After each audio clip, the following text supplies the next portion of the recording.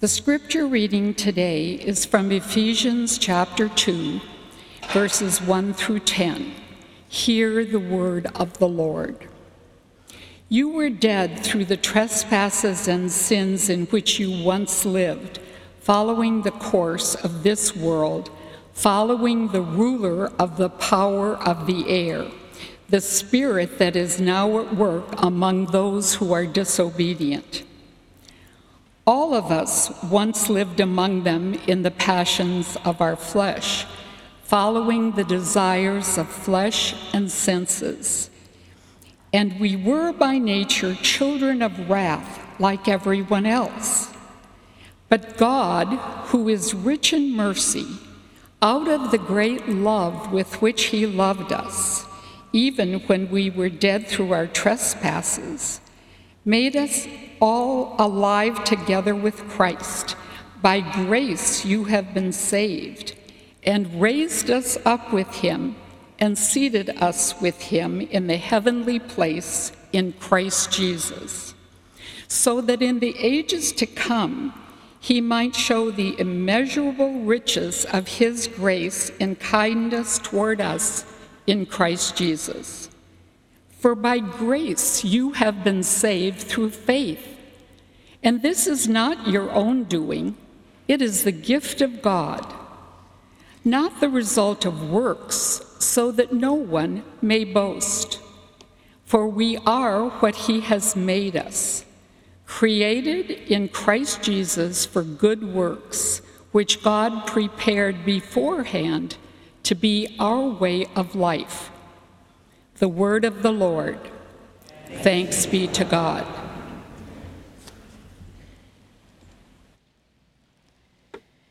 Thank you, Ginny, and good morning to our faithful friends online across the country and around the world, including my faithful mom. Let's pause and pray that our encounter with God's word this morning will change us and shape all of us into more faithful followers of Jesus Christ. Dear God, this is your day, your time, your church, and your powerful word. You give the gifts, and we are here to open our hearts and minds to receive them. In this time together, please sculpt us and transform us by the power of the Holy Spirit into who you want us to be. In Jesus' name, amen. Everyone loves before and after pictures. What are your favorites? The rundown houses lovingly restored, the rescue dogs with matted fur and sad expressions on their faces that turn into fluffy, beloved family pets, the people who lose 100 pounds, the makeup tutorial videos, the garages or closets that go from disaster area to perfect order, the slab of wood that becomes a gorgeous table. Before and after pictures are just so satisfying. We love them because everyone loves a transformation story. Transformation stories give us hope and inspire us. They make us believe that our lives can change and that we have the ability to change our surroundings. Transformation stories are, of course, a staple on social media, which collectively reached 3.9 billion people in 2022, approximately half of the world's population. So here's an actual, verbatim transformation story from the internet, which on the one hand would be a perfect use for our sanctuary screens in a sermon, but on the other hand, maybe not. It goes, a year ago, Sarah, the woman you see here, or don't see here, had just given birth to her 5th child, but was, in her own words, depressed and felt hopeless. She then opened Instagram on her smartphone and started scrolling. A year later, she's down 63 pounds and feels amazing. Go, Sarah. Now, lest we think that there's anything new under the sun, remember that transformation stories have always been staples of classical mythology, literature, and children's literature. The Ugly Duckling, Beauty and the Beast, Ovid's Metamorphoses, multiple Shakespeare plays that riff on Ovid's Metamorphoses, Dr. Jekyll and Mr. Hyde, take your pick. We're fascinated with before and after, although usually what we see on Instagram or Ovid is an external rather than an internal transformation. There's something else about our obsession with before and after pictures. Very often they're displayed side by side with a thin line in between the before and after picture. And even when there's a video showing the transformation, the effort in between before and after is usually shown on high speed. No one really wants to watch the guy sanding the tree slab for 3 days, or Sarah doing sit-ups for 8 months to get to the after picture. So fast forward, that's how it goes. The literary parallel is often the casting or lifting of some magic spell that leads to instant transformation. Ephesians chapter 2 is a verbal before and after picture, but it's presented in a different way. If you heard today's scripture reading and ran into a wall of theological Greek, fear not. I want you, if you have your bulletin open to the scripture reading, to take a pen. Take a pen if you can find one, or if not, just make a mental note of 3 key phrases that lead us to the point of this passage. The first is verse 1. You were. Circle you were. That's the beginning of the before picture. Then, verse 4. But God. Circle, but God. That's the beginning of the transformation. And then on verse 10, circle, we are. That's the beginning of the after picture. The way into understanding this text is, you were, but God. We are. And what's completely fascinating is that unlike the before and after pictures on Instagram or in magazines, the most important part is what comes in between before and after. But God. Imagine taking that thin black line between the before and after pictures and expanding it so we can put our focus right there. And instead of fast forwarding through the transformation, imagine slowing it down so we can make sure to understand the who, the why, and the how. The gospel is good news with a realistic, unairbrushed before and a brilliant, hopeful after. But it hinges on the middle, the but God, which is why the but God section is the longest part of this passage.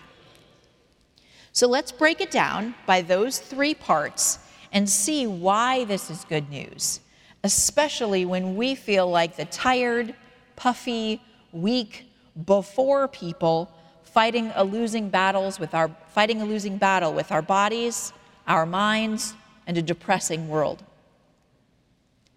The first part is, you were. It's the before picture that always makes us cringe. We would prefer to forget about it or to move on as quickly as possible to the after picture. But that would not be truthful. In a word, which is the key word in this section, You were dead. But this is a picture of the walking dead. The text says you were dead, and then describes a bunch of things that people who are living do. Sinning, following the course of this world, following evil, following the desires of flesh and senses. Well, that sounds weird. Is it possible to be dead but alive? Yes, yes, and yes. Some of you may clearly remember a time when you were alive but dead. For others, this may be a new concept. It's possible to be physically alive and yet have a dead relationship with God because we're buried under the short-term and long-term consequences of a big pile of sins. It's possible to be physically alive, pouring an enormous amount of energy into following the course of this world, which is a dead end. Our careers demand so much of us, but eventually they flame out or fade out, often having robbed us of what is truly life-giving. Wealth can be put in a bank account for heirs who will fight over it, but you can't take it with you. Success, accolades, and power in the world's eyes may feel good for a while, but eventually all that's left is a crumbling statue of Ozymandias in the desert.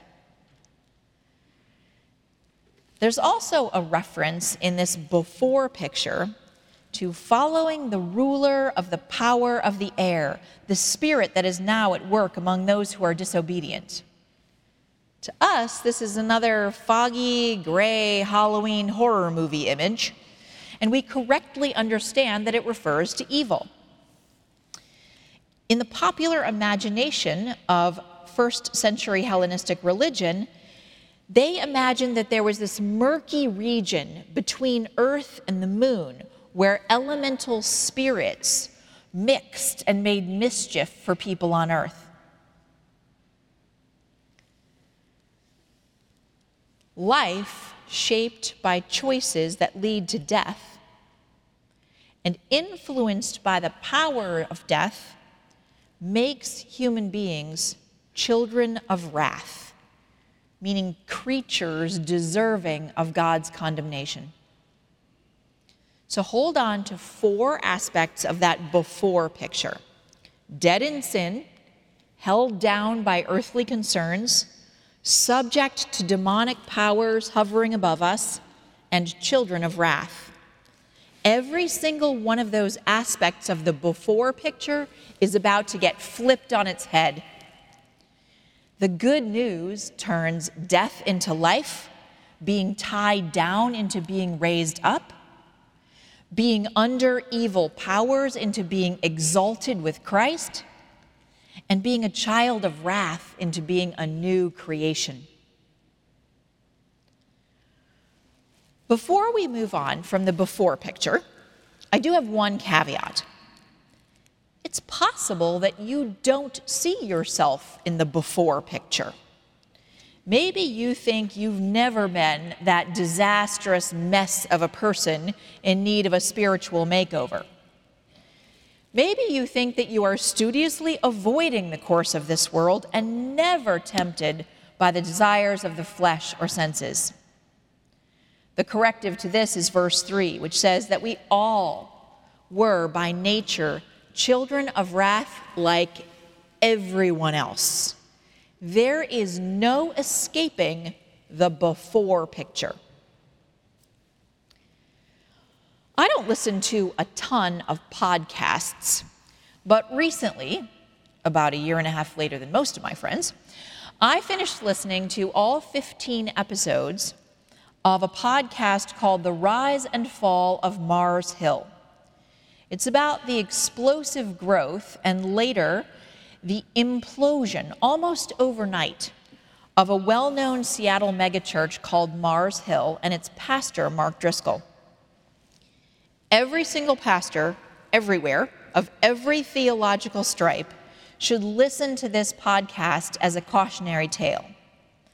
But I also recommend it to Christians in any role, because it talks about how even the most devout and sincere Christians can veer off track. Almost every church and every Christian can find aspects of the Mars Hill story in our own, even in microcosm.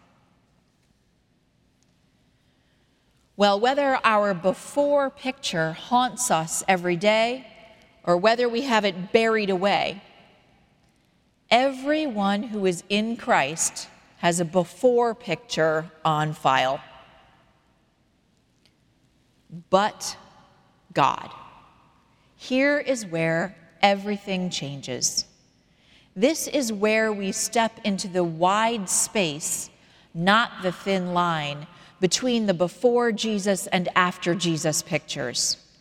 The entire middle section of this text is about what God does. The good news hinges on God, not us. It starts with reminding us who God is. God is rich in mercy and acts out of great love. The negative forces in the before picture are real, but they are overwhelmed by God, who is merciful and loved us even when we were the walking dead. Think about what a God-sized job it is to love even one difficult, unrepentant, wayward human being, let alone all of them. But God is so rich in mercy and so loved the world, so loved us, even when we were dead through our trespasses, that he made us alive together with Christ. We have just celebrated Holy Week and Easter, where we emphasize, rightly so, the death of Jesus on the cross in our place and the miracle of his resurrection. But in that narrative, did you pick up that God brings us with Jesus? If you missed that in confirmation class or Sunday school, listen up. We celebrate not just that something happened to Jesus, but that it happens to us. The gospel isn't for spectators, it involves you. God made us alive together with Christ. By grace you have been saved, and raised us up with him and seated us with him in the heavenly places. The book of Ephesians is interesting because it talks about our sharing in Christ's glory in this really immediate, completed way, as well as in the ages to come. Do you see everything in that before picture getting flipped? We're no longer physically alive but spiritually dead. We can be fully alive now and alive with Christ even when our bodies fail us, as they inevitably will. We're no longer hopelessly lost in this world. We're saved for a better way of life now and an eternal life later. Evil is no longer hanging over our heads as the ultimate power. We know the power that is stronger than evil. We could do absolutely none of that on our own. But God can. For by grace you have been saved by faith, and this is not your own doing. It is the gift of God, not the result of works, so that none may boast. Oh, so that none may boast? Oh, well, there goes the Instagram post. In all those before and after pictures, in magazines and TV commercials and Facebook posts and TikToks, there's always a boast, implicit or explicit, that transformation happens by the person's own grit and effort. Life certainly requires effort and hard work, but salvation is a gift only God can give. To go back to the Mars Hill podcast for 1 second, The leaders of that church had to look over the rubble of their experience and ask what church is supposed to be. They were grappling with the deeply ingrained culture of works righteousness that had overshadowed the gospel message and left church members feeling like they could never measure up. The free gift of God had gotten lost in the lifestyle. For leaders, a focus on God's power had gotten lost in a focus on their own power.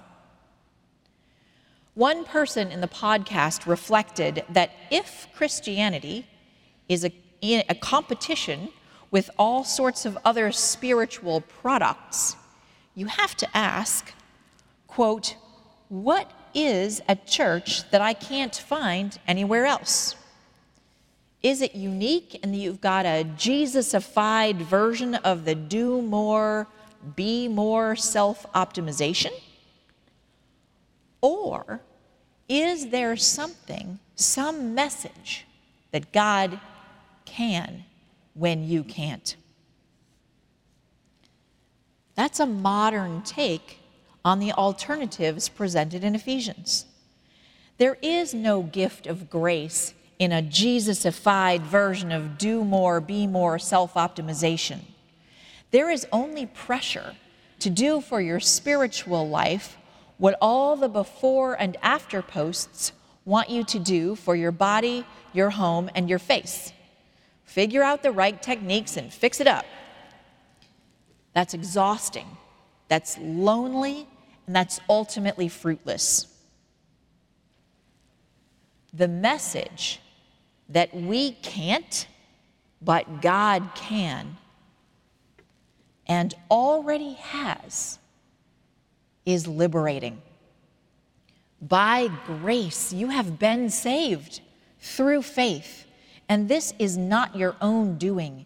It is the gift of God. The gift giver has done all the work, created and presented the gift, and chosen you to receive it. Not because you deserve it, but because you need it. All you have to do is acknowledge that the gift is real and receive it, and the Holy Spirit helps you to do even that. So how do we react when someone gives us a gift? Oh, you shouldn't have. Well, if you are in touch with what your before Jesus picture looked like, then you can't say that. That before picture wasn't pretty. You were the walking dead, buried by your sin, the kind you can see and the kind you can't, subject to being tempted and overpowered by evil, following wrong paths and meaningless pursuits, indulging yourself as if that were the purpose of life. But God, out of sheer mercy, love, and kindness, has poured out the riches of his grace in Jesus Christ. And having received that gift, we are different. How we are different is the last piece of this puzzle. In the after picture, we are new creations. We still have personhood and agency, just like we did in the before pictures. But the experience in the middle changed us. The after conversion person is still imperfect, but not alone. That person is forgiven and redeemed, made alive with, raised up with, and seated with the risen Christ. Baptism is the sacrament where we express and experience the spiritual reality of dying with Christ and rising with him. This week, I got an email from a friend who was baptized recently after a very long stretch of God working in him and on him. And that news was pure joy. After more than 7 decades on this planet, by grace through faith, he came to see the gift in front of him and receive it. Much as we like to believe in self-transformation, No one can make the journey from a way of life that is marked by death to a new life single-handedly. It takes the power of God to break the deadly patterns of the old life, and often it takes other people lovingly and patiently pointing to God at work and pointing toward the possibility of new life in Christ. Michelangelo took a rejected, imperfect piece of marble, which had been poorly worked on by two lesser sculptors, and passionately worked that raw material into a new creation, the statue of David. We are no more capable of casting off the power of sin and becoming new spiritual creations than that marble was of carving itself. However, the last verse of this passage makes it clear that the purpose of God's saving work in us is not so we can look good like David. It says we were created in Christ Jesus for good works, which God prepared beforehand to be our way of life. Doing good is part of the Christian life because it's the natural outcome of life in Christ. We're not trying to rack up good deeds on a scale against bad deeds. Grace saves us from living under the burden of works righteousness. By grace we have been saved through faith, and this is not your own doing. It is the gift of God. The gospel says, you were before, but God, and now we are after. We still tend to get this mixed up. We would prefer to think that we did not contribute to the unflattering, sinful before picture. And we would prefer to think that we did contribute to our salvation by our effort and all the good things we do. So one more time, by grace we have been saved through faith. And this is not our own doing, it is the gift of God. We were in a place of our own making in a fallen world, but God did something amazing in Jesus Christ to offer humanity forgiveness and a future we couldn't craft on our own. Now we are remade and repositioned to fulfill God's calling on our lives. Before and after pictures are so satisfying. To God be the glory for the most important change of all. Let's pray. Loving and merciful God, thank you that you never leave us as you find us. Today, if there is anyone listening who feels stuck and trapped in life before Jesus, please help them to receive the gift of new life that you are offering right now. If there is anyone who has forgotten who they would be without you, remind them of how far you have brought them. If there is anyone who believes they must save themselves, overwhelm them by your power and grace. If there's anyone who has lost their sense of purpose, please show them the way of life you have prepared for them.